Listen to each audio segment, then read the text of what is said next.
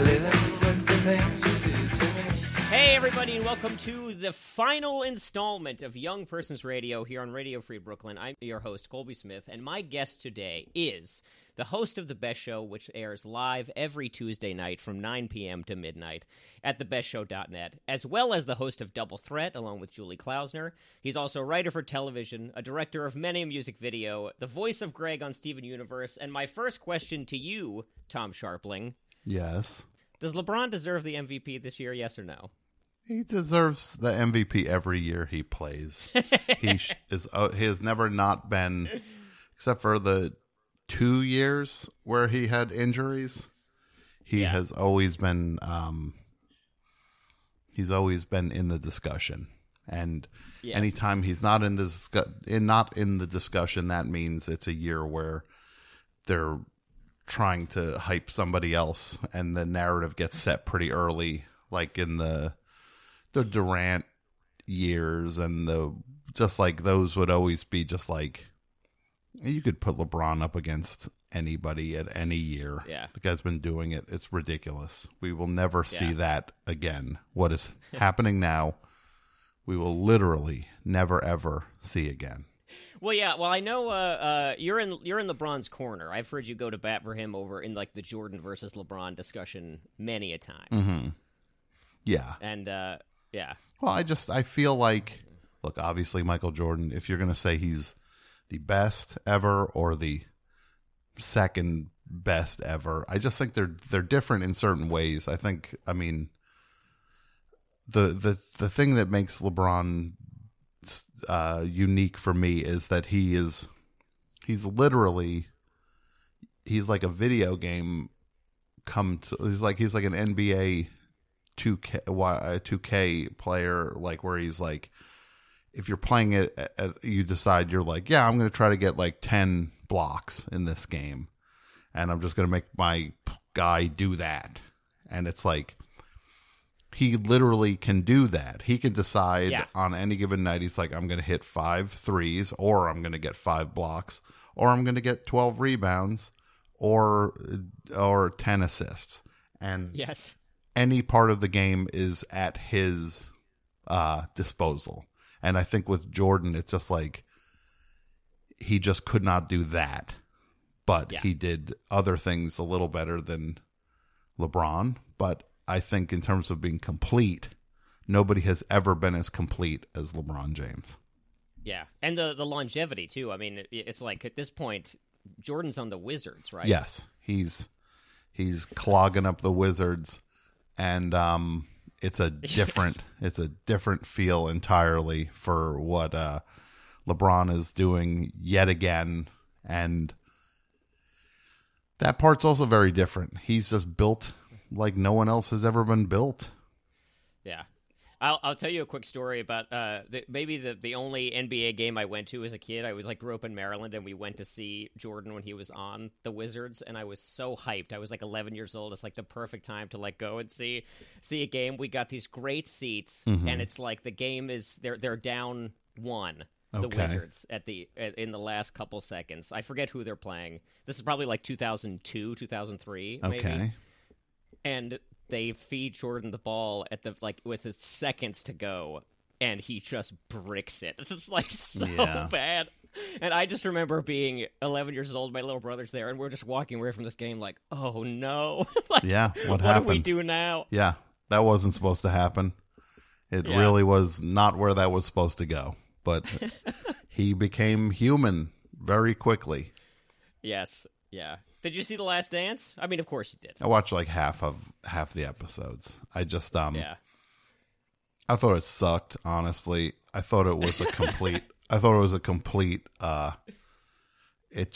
was just what's the word? Hagiography? Yeah, I'm not sure how to pronounce it, so but bad I've read it. But that's what it was, because it was just filtered through the guy, and it's not a documentary. Yeah. It's like a self. It was like a piece that just celebrated him, and he was the final voice in every discussion on it. It just wasn't. It was fine to see all the stuff again and everything, but at a point I was just like,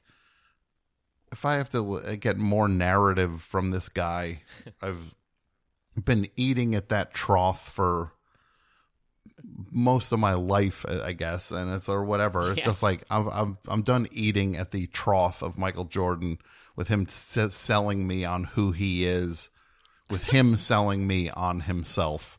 Where it's like he did it in the past when he would do all these dumb commercials that created some illusion of a person. There's no way a human could live up to the thing he created. Yeah. And then now I've got to watch him redo himself again. It's like, well, I've given this guy enough time. I know what happened. I know they win. Yes. Yeah, they give the guy the guy who wrote the Jordan Rules gets like token 5 minutes. Yeah. And then the rest of it is just everybody being like, and then I realized he was the greatest there ever was. And it's just like, okay, we get it. The greatest. Yeah. Were you writing for Slam at that point during his like first finals run? Was I writing for Slam at that point? No, I was not. I was not yet. I started right after he retired. That's when I started writing for basketball magazines. The first retirement. That was like the 98, 99 window is when I began. Yeah. Gotcha. Yeah. I didn't realize this. I was like, doing my dutiful research before the interview, Tom. And I don't think I realized just how much of just like you were like a beat reporter at that point, right? I was working a regular day job, but I would write at night or go interview players at games after work. Actually, I started writing for the magazine right in the year he retired. That Last Dance year is when I would have started. Gotcha. But yeah, I was working a bunch on it. I would take whatever they would offer me. I would take. I was so into it. Yeah.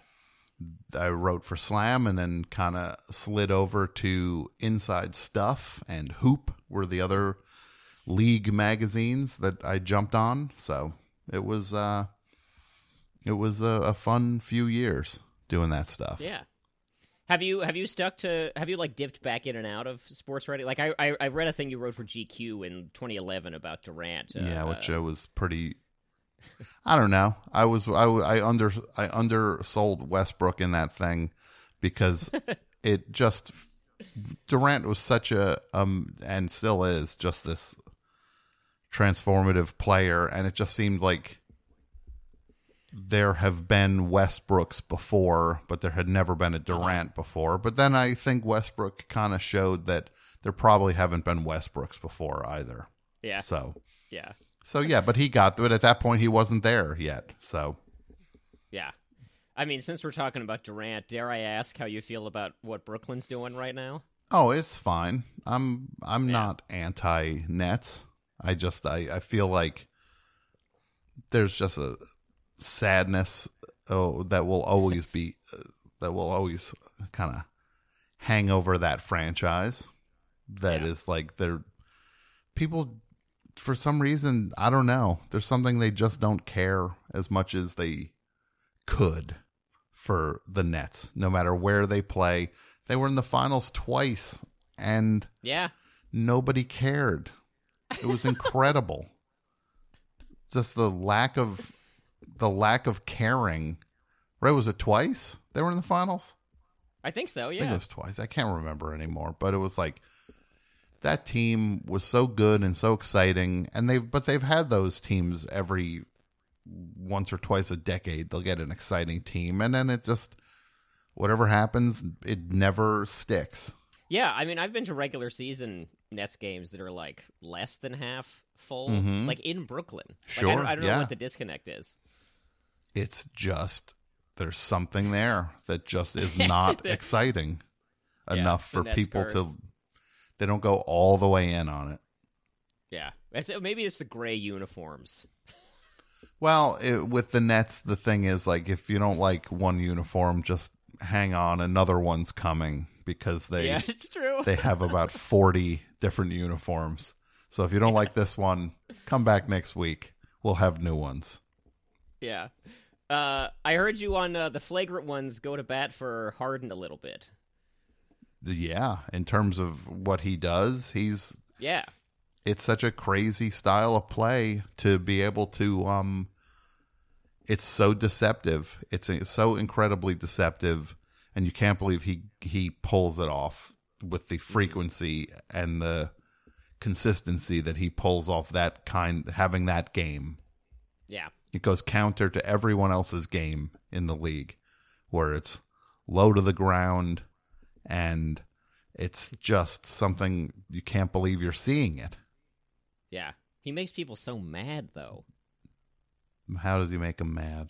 I feel like every basketball podcast I listen to is just like, and now I gotta watch James Harden dribble up the court and drain all these threes. It's like, don't you like watching people who are good at basketball? Terrible thing to look at. I'm so sorry. I hope they can get through that. It's such a what an awful predicament to have to watch a scorer score.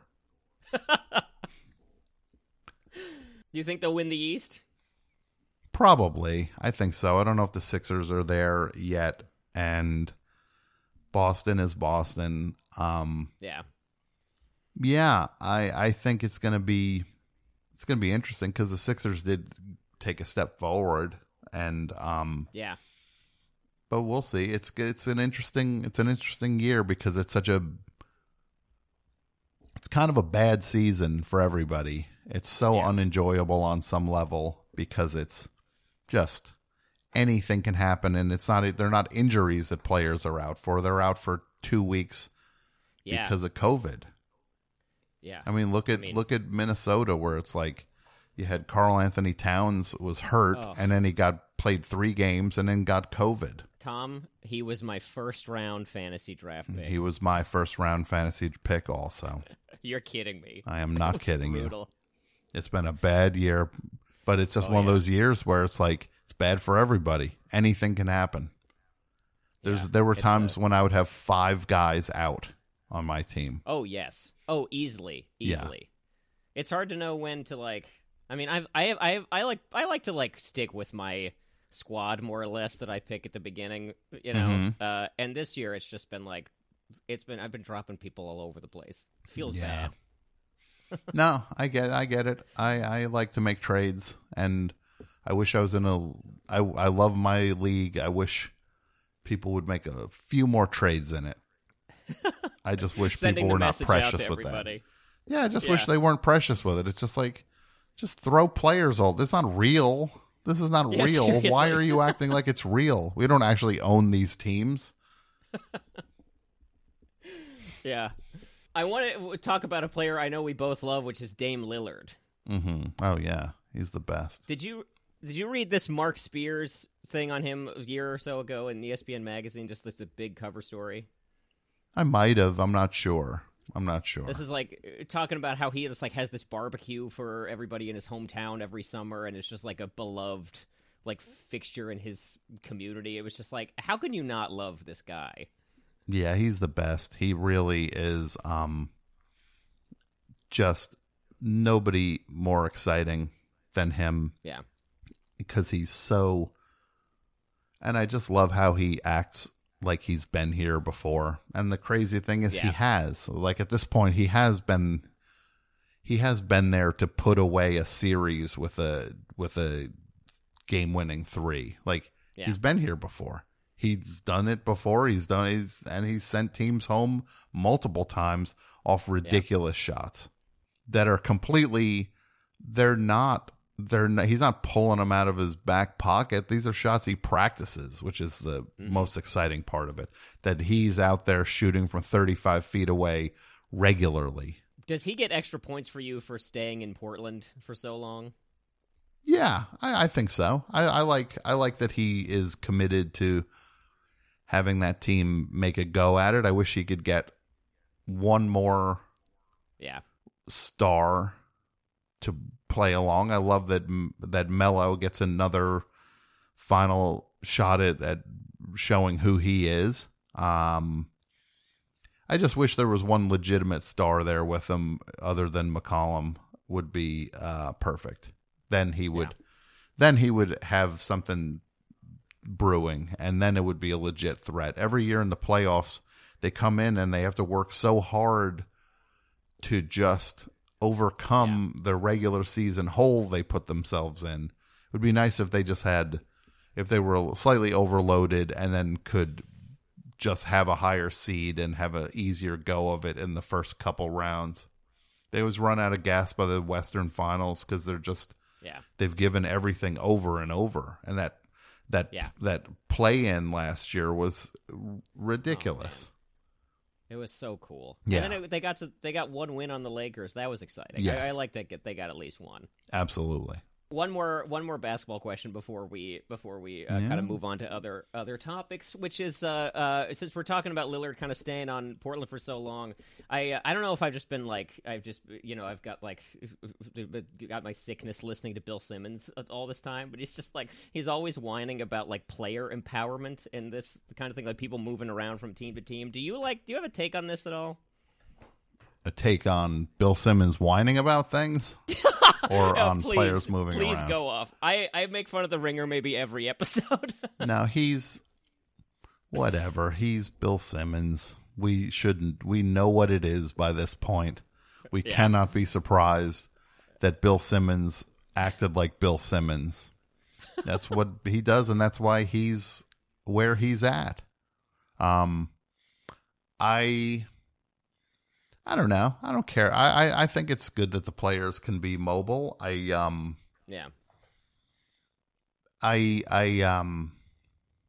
know. It's an interesting thing. It's like sometimes I wish guys would stick with certain teams, but other times it's like, it's like you think of like the careers that just whittled away, Mitch Richmond and just guys that got lost in Sacramento that could have been showcased somewhere, and then by the time they get out, they're just busted. They're not who they were, and I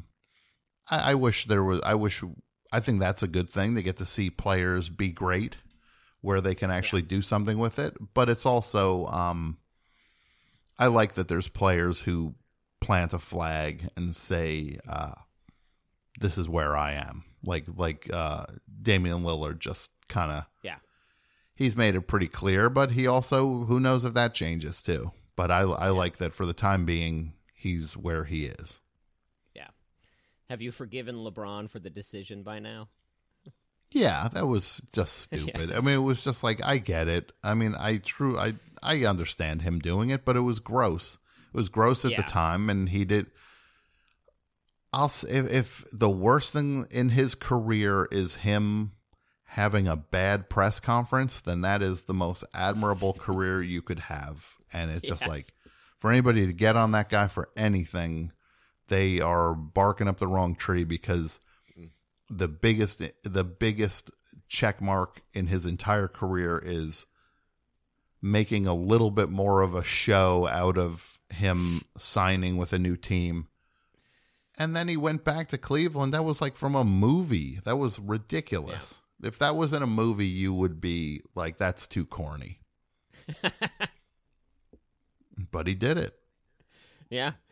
That's a good place to leave basketball. It's just like LeBron's the hero. Mm-hmm. We'll segue into some music talk now, Tom. We got a lot to get to. I don't have to. I'm not good at transitions too much when the topic is big. Okay, but there are a couple. There's kind of like I would say there's a handful of I guess like classic rock acts who we talk about on this show a lot. So we'll go through a couple of them here. And the first question for you, Tom, is how deep do you go on Bob Dylan?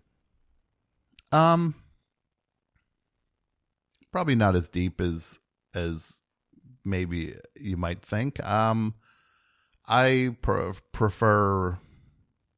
vastly prefer the 60s. Dylan to any of the things past that.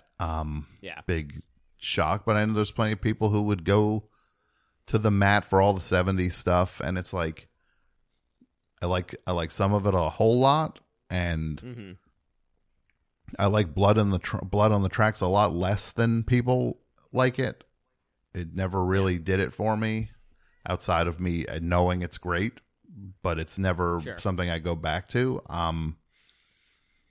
Yeah, I just the run from 65 to 66, all that stuff is the best for me. Yeah, yeah. Did you see the No Direction, or not the No Direction Home, the newer one, the Rolling Thunder documentary, did. the Scorsese thing? Yes. Yeah.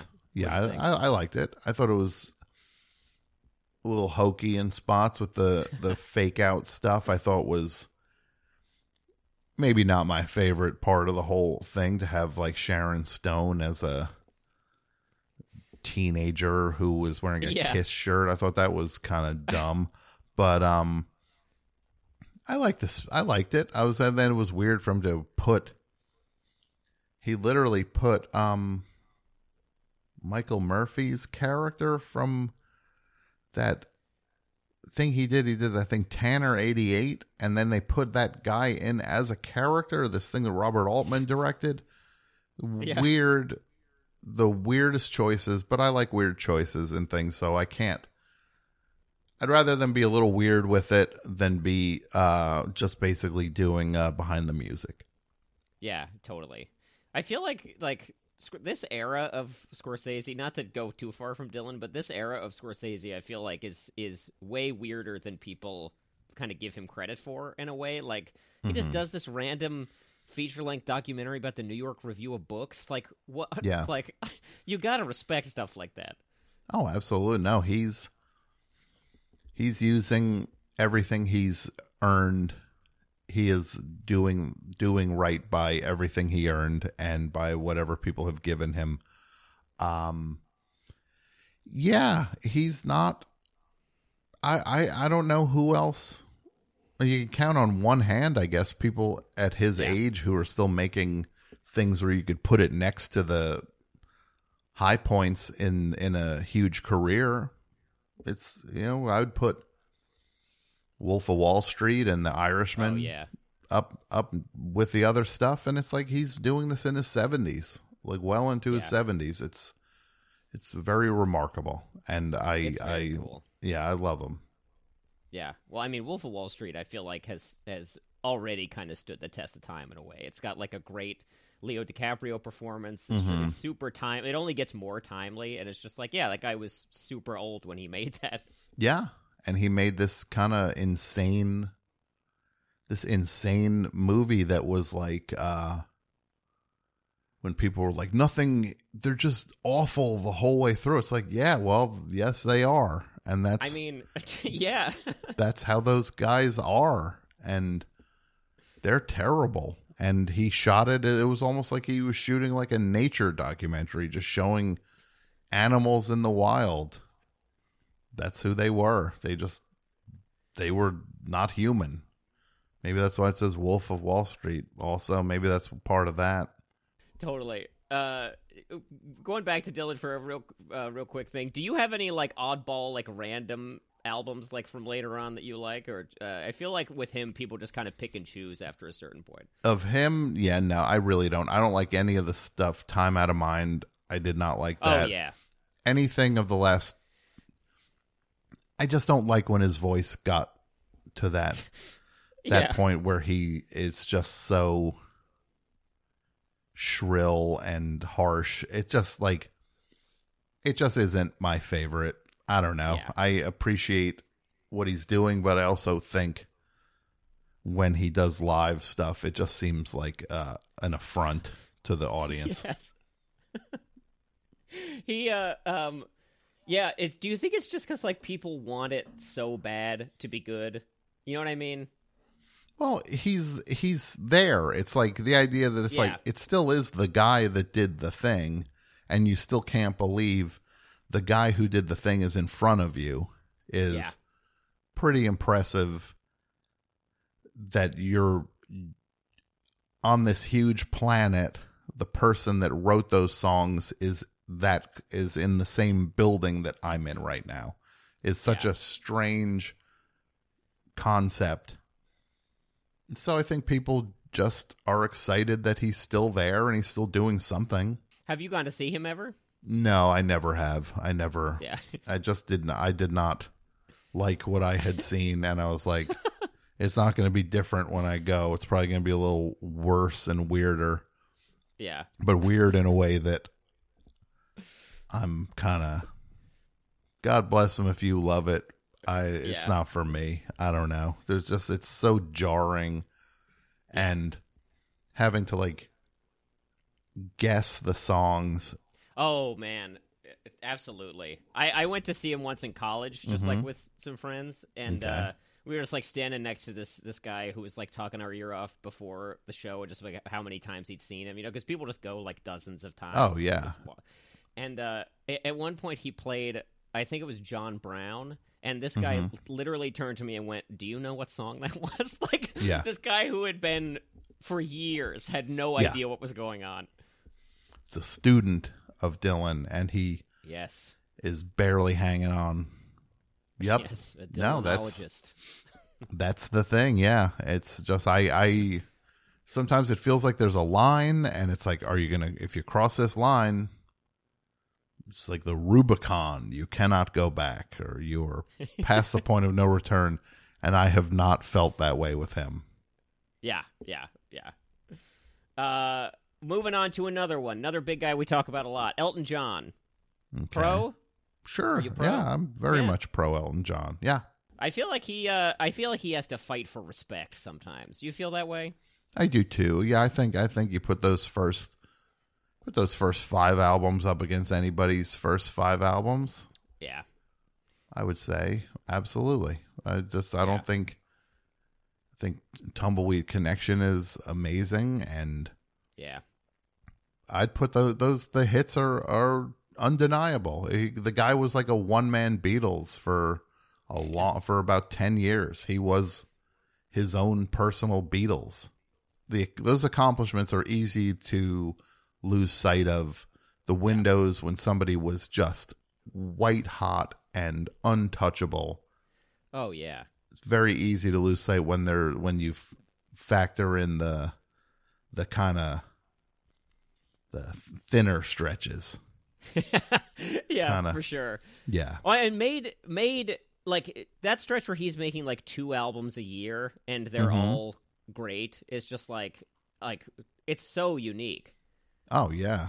And touring like crazy too. He was just on this treadmill. You cannot believe he was operating at that level, both in terms of being a live performer and just then writing the songs and then recording the songs. It's insane. No wonder he got all jumbled up there in his Donald Duck costume. He didn't know what was going on anymore. That is one of my. I mean, like, I feel like for me, it's just like, how can you have anything but respect for this? Like, this is the biggest oddball, and yet is like the biggest rock star on the planet for 6-7 years. Yeah, it's a tricky spot because he's in the middle of singing. Sorry seems to be the hardest word, but he's wearing a Donald Duck outfit. Could be your most emotional song you ever heard, and he's undercutting it in the dumbest costume you've ever seen on a stage. It makes me think: is there like? I feel like you can count on one hand, maybe. Who are the people who like stayed good throughout? Because I mean, we're talking about how like Dylan falls off, Elton definitely falls off. Like who? Like Neil Young probably is one who stayed good and weird. Yeah, he gets weirder with every passing year. He's truly strange, and he has embraced his own weirdness, and it's just normal to him, I guess, but it's weird to the rest of us. No, I love him. Can't love him any more than I do. I was going to say, thank you for not accusing me of pandering to the guy who's got the so far. Thank you. Yes, please. The podcast. Yeah, the podcast where we go album by album, year by year through all 4 of their careers. Yikes. There was some... We just recorded one that comes out, I guess, the end of the week or next week. That is rough stuff. Yeah. 85, 86, 87, 88. Brother. Those are some brutal years for the for the foursome. Yeah. Were you like me, just like eating up those like fireside sets he was doing at the beginning of the lockdown? Yeah, I loved it. I was excited by them, and then I would watch him do like a thing on like a Bernie feed or whatever. He'd be like, Yeah. Neil Young's gonna be on a Bernie concert thing, and then it's bouncing all over, and he would do one song. He'd wait there for an hour and a half. Then he does Heart of Gold, and then he ends it, and you're like, Yeah. what? I don't have anywhere to be anyway. I can't go anywhere. What was I really so busy doing? I can't act too mad. Yeah. Are you someone who like goes deep on bootlegs and that kind of thing too? With Neil, Yeah. yeah, I like poking around and seeing what's what with live stuff.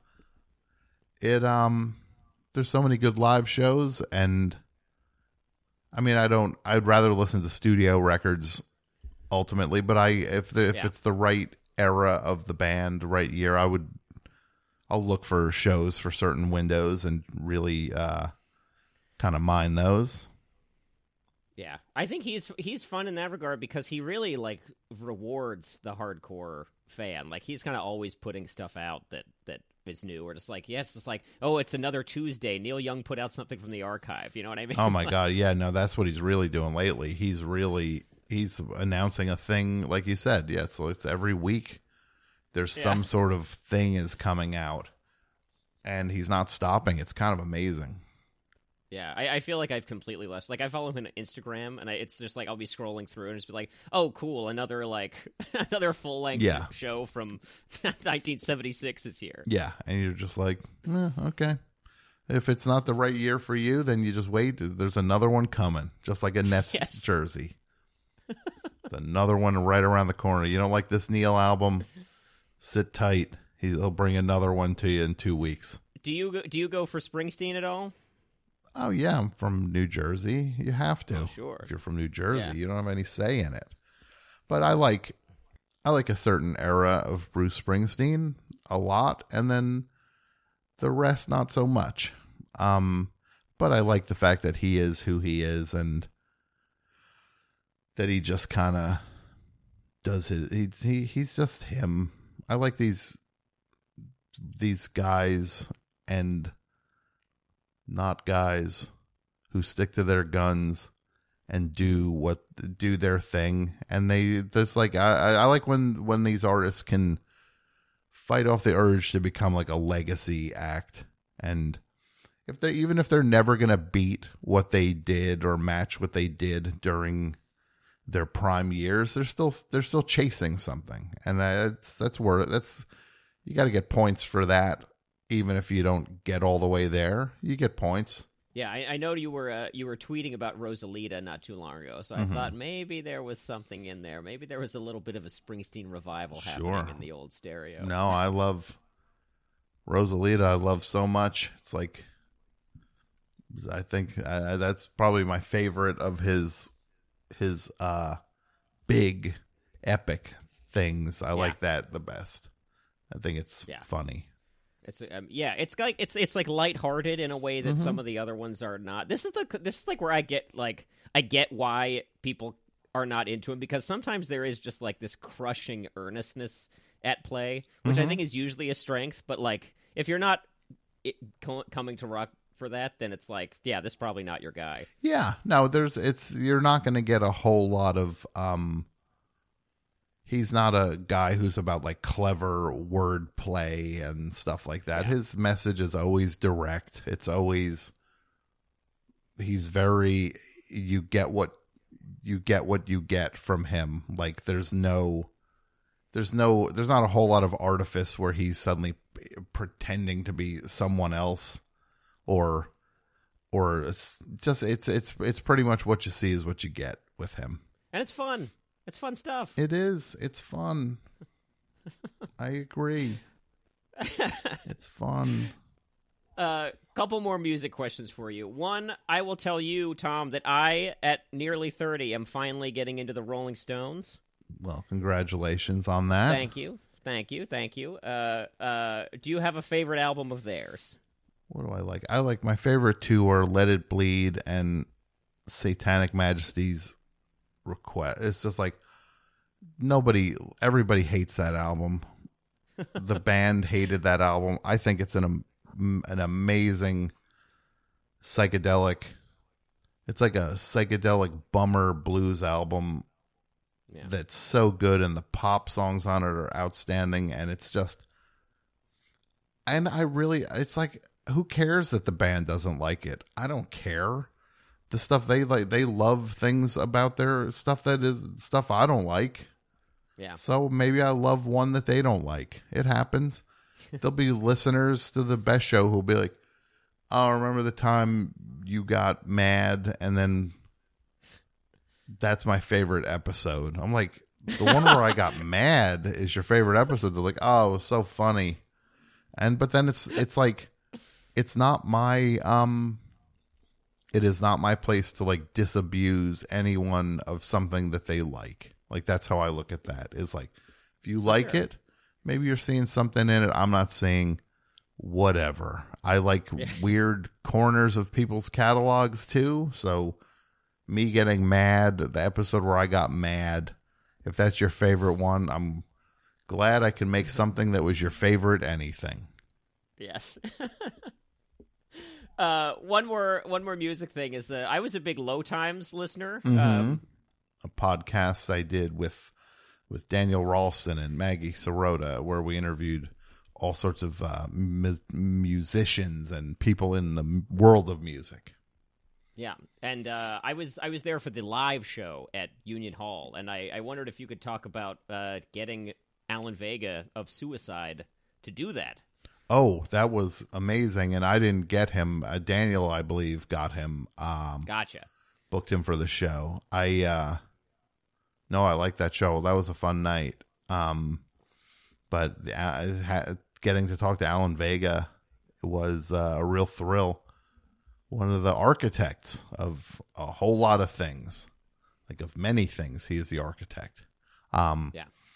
No, it was amazing. And getting to ask him about the Frankie Teardrop Challenge, which is a thing I've been doing on the Best Show for a long time, where if you listen to the Suicide song Frankie Teardrop, which is one of the scariest songs ever, you listen at night on your headphones by yourself, and you see how long you can keep going, how far you can make it.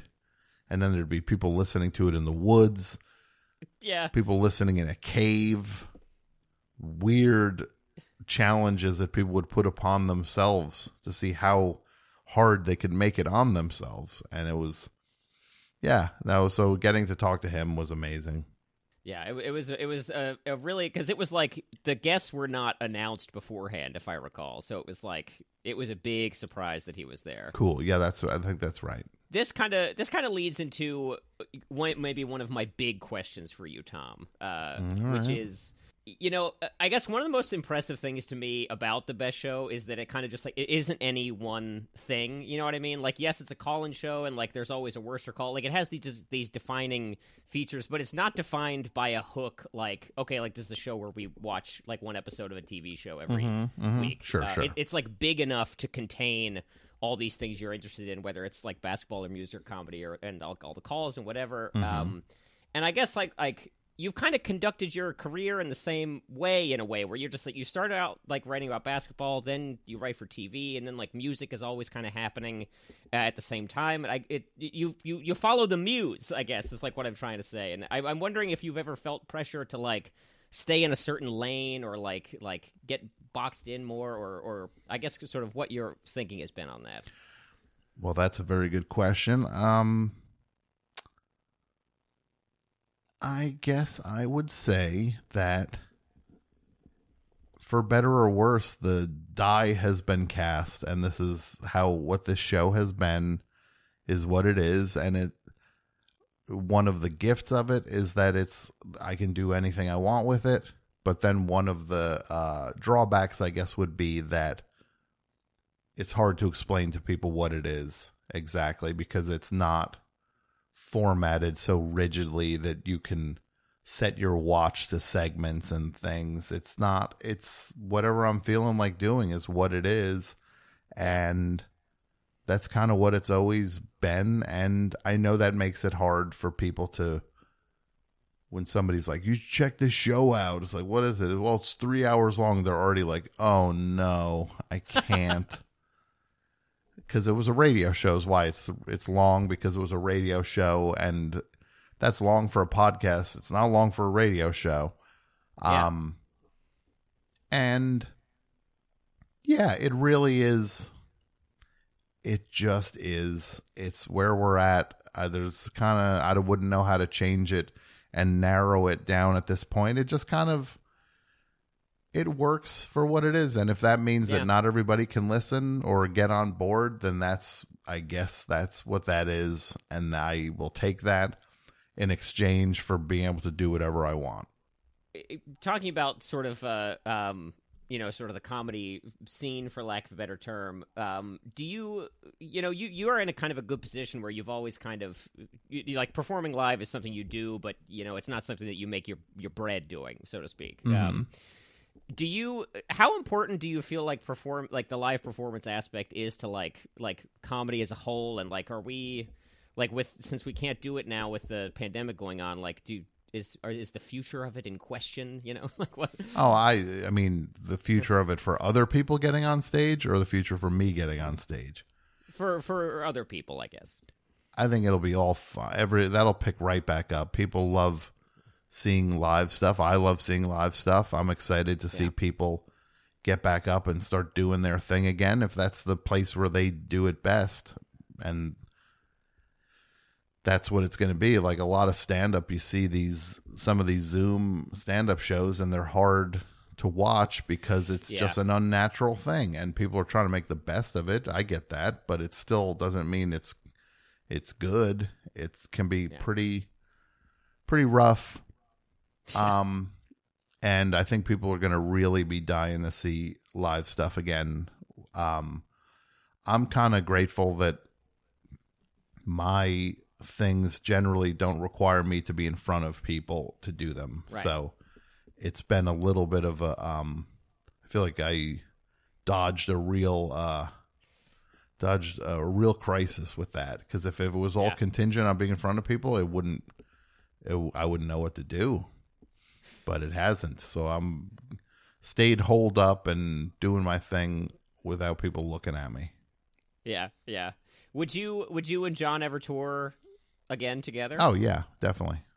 Yeah, we've talked about it. We were planning on some stuff, and then real life intervened, and then pandemic intervened. So we would, and I believe we will.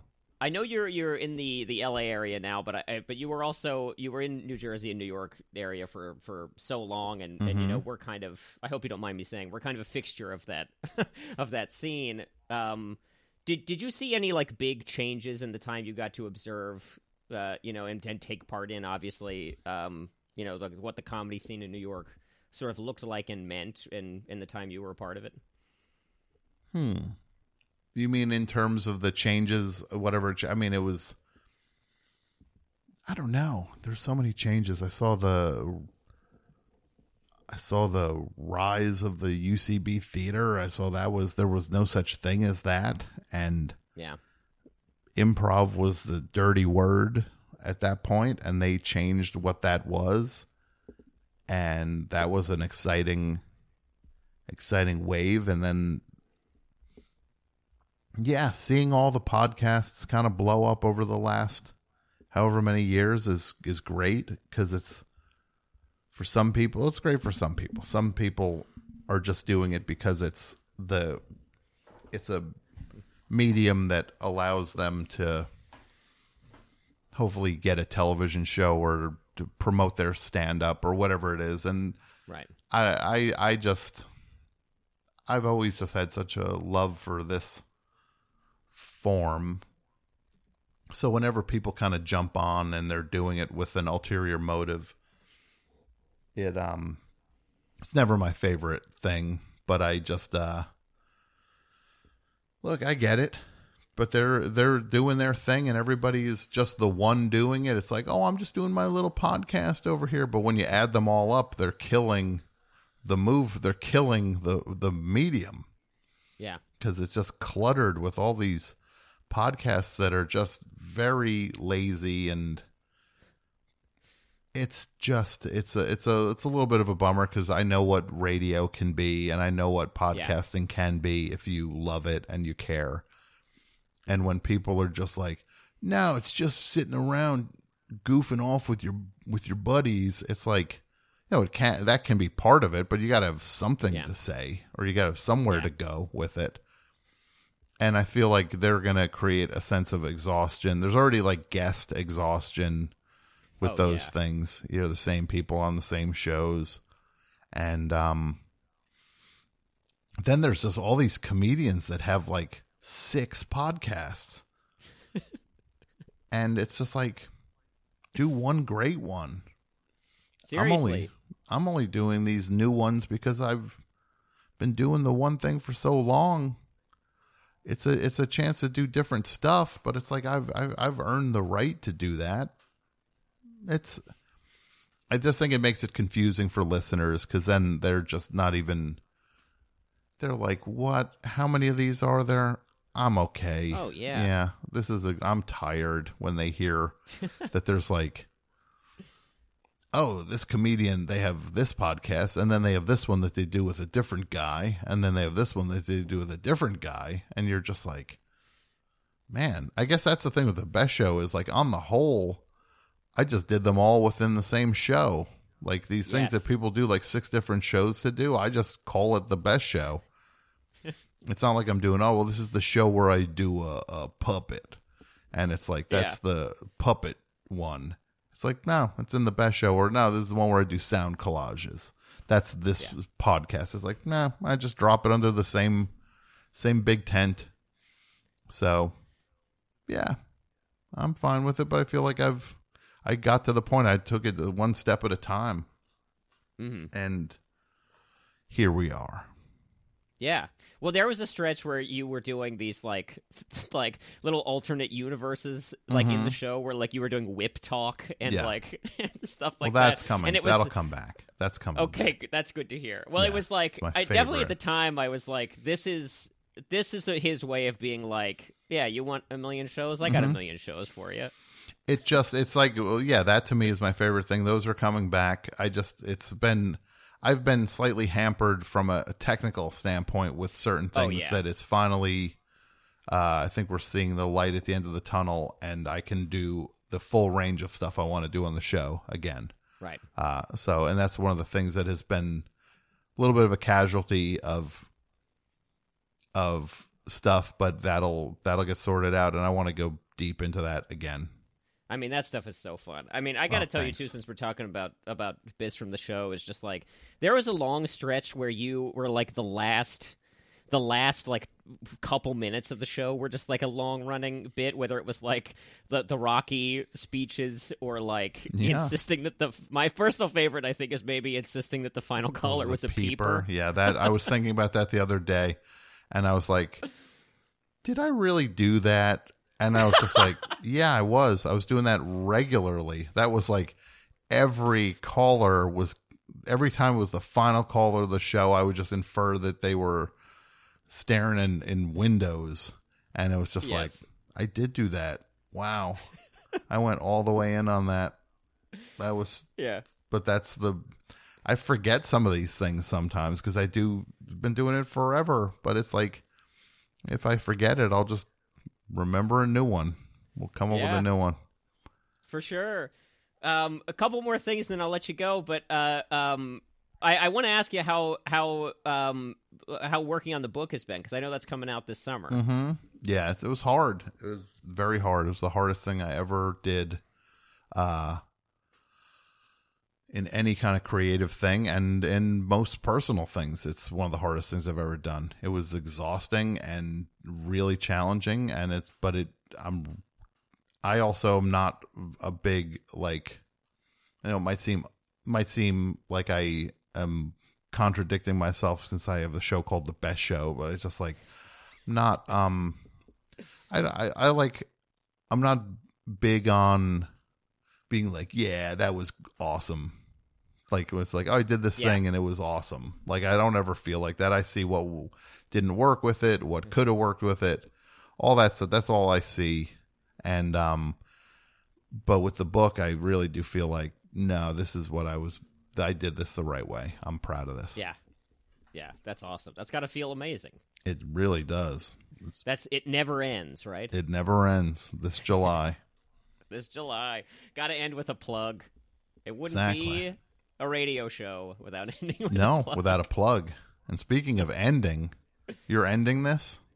Yes, you're the final guest, Tom. Well, who have you had on? Well, some people you know, Barry Houlihan. That's right. Jason Gore, not too long ago, actually. Okay. That's great. I mean, let's see. Do you know Sam Taggart? I do know Sam Taggart. He wrote a book, right? Oh, I don't think so. Maybe he did. Maybe he just never told me. I'm going to look this up right now. Colby, we got to check this out. He was a collaborator of Mary's. Mm-hmm. Oh, I'm thinking of a different Sam. Sorry, he didn't write a book. No, Sam Taggart didn't write no books. Unless he wrote the ABCs of Closing by Sam Taggart. I think it's a different Sam Taggart. Yeah. No, I like it's the same I like Sam. I'm confusing my Sams. Yeah. Sorry, Sam Taggart. Yeah, just no problem. Joe Rumrill, you know Joe Rumrill? I know the name. I think I might know him. I'm bad with That's so much of that. Just your box standard New York alt comedy people. Sure. On a bunch. Yeah. So you're packing that tent up, huh? Yeah, exactly. Yeah, Well, packing it up. Yeah. You had a good run. Thank you. First time, long time, right? Another one in the wake. That's why I came on the show. I got to just tell you I defeated you. Yes, My you did. show's continuing. Your show started after mine and ended before mine. I will say, in my Another defense, show under the wheels of the best show. Ground into dust. Although in your defense, 4 years, 200 episodes. very good. No, that's Thank you. That's amazing. You made you did it. And you enjoyed it. Oh, certainly. Oh, yeah. You're gonna miss it. I think You're I am gonna start doing it again at some point. I've definitely left the door open with the station, and they're just like, "Yeah, come back Mm-hmm. whenever." I'm like, "Great, okay." And what's making you stop? Real life? Yeah, I work full time, and I just started doing this other podcast that's a little more like straight comedic. So I want to give with the full time job, it's like I only have room for maybe one podcast. Got to pick in your my spots. life. Yeah, I get it. Yeah, and then Well- trying to take time to do more writing and stuff instead of just talking about it. Sure. No, that makes sense. Look, you take care of business. You take care of the other. What's the other podcast called? It is called Honey Baby Sweetie Love. It's a parody of like romance podcasts. Okay. Well, Yeah, it's always there for you. that's When right. you want to go back, you're one microphone and one record button away from being right back in it. That's right. Well, I will just tell you, we got one more quick, we have like a questionnaire we do with every guest at the end of the show, Sure. Tom, so I want to do that with you. But first, I do want to say thanks again for doing this. And I will just tell you, and I know that many before me have probably said something to this effect, but when I was in my early 20s, just like working a desk job that I hated, but felt like I had to keep, I would just sit at my desk. I would go on the WFMU archives, and I would just picked, okay, 2008. I'm just going to go through from here. And that really got me through those early like New York years. So just wanted to say, and I'm sorry to put this on you on the air, but just wanted to say thanks for, It's all for right. that. There are worse things you could do than to compliment me. It's not like I can be like, oh, I was having a good time. Then you started complimenting me and I got all mad. I got so mad. You wouldn't believe this guy started complimenting me at the end, saying how much the show meant to him. Where does he get off? No, it's nice. You say nice things. Yeah. I love it. Thank you. Yeah, it's a glad the pleasure is show. all mine. I'm glad the show could mean something to you. Absolutely. All right, so real quick, we've got this is the final segment, Tom. This is 4 questions we ask every guest. This is a Young Person's Radio guest questionnaire. Are you ready? I am. First question: karaoke, open bar or private room? Private room. Yeah. I'm in your Yeah. camp with that one. Question number 2: say you've got a cold, you stay home from work, you're laid up on the couch for a day. What show do you put on while you heal?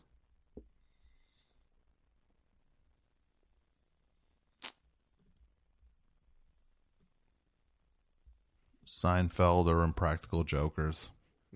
Nice. Question number 3. You find yourself in a casino. You look down in your hand. What's that? It's $200 worth of chips. Now, this money is not your money. You found it. You don't know where it came from. It's not from your bank account. What game do you play first? I play a movie-related slot machine. Oh, yes. I mean, now we're getting into classic Best Show territory. Yes. Whether it be Anchorman or Lord of the Rings. I never even saw all 3 of those movies, but I've played the slot machine. Yeah, probably Anchorman. Yeah, okay, nice. The Anchorman slot machine. Yeah. And finally, the final question, Tom Sharpling. What is the dumbest thing that's made you cry?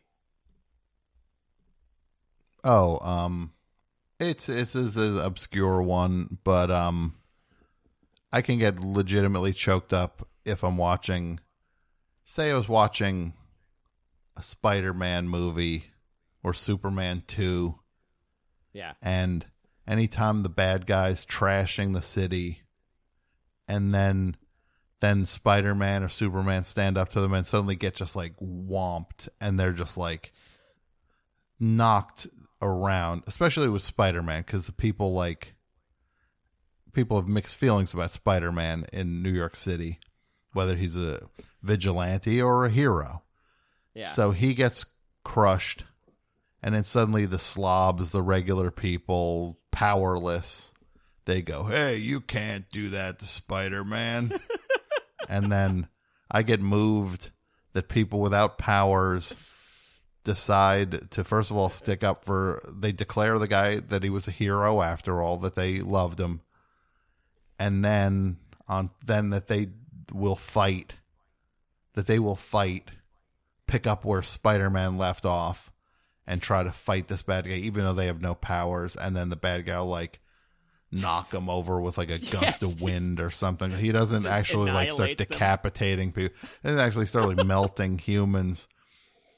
But he'll just like dismiss them with some lower version of his powers, like something that takes barely any effort, just kind of bowls them over with a wave of wind. And then, but just the idea that the people are like, Spider-Man's our guy, and then that gets me choked up.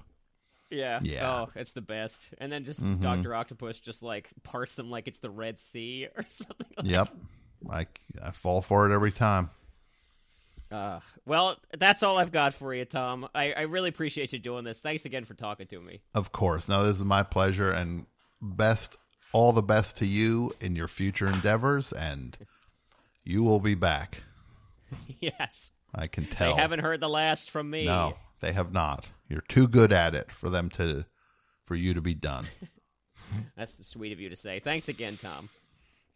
Well, you're welcome, of course. Thanks for having me on. Yeah, no, that was a lot of fun. Absolutely. Hi, this is Jimmy. Well, that's the end of the music, but it's not the end of the show. For those of you computer literate parrot heads out there, stick this CD into your computer and you can see an enhanced video of what we do and what we say backstage behind the scenes.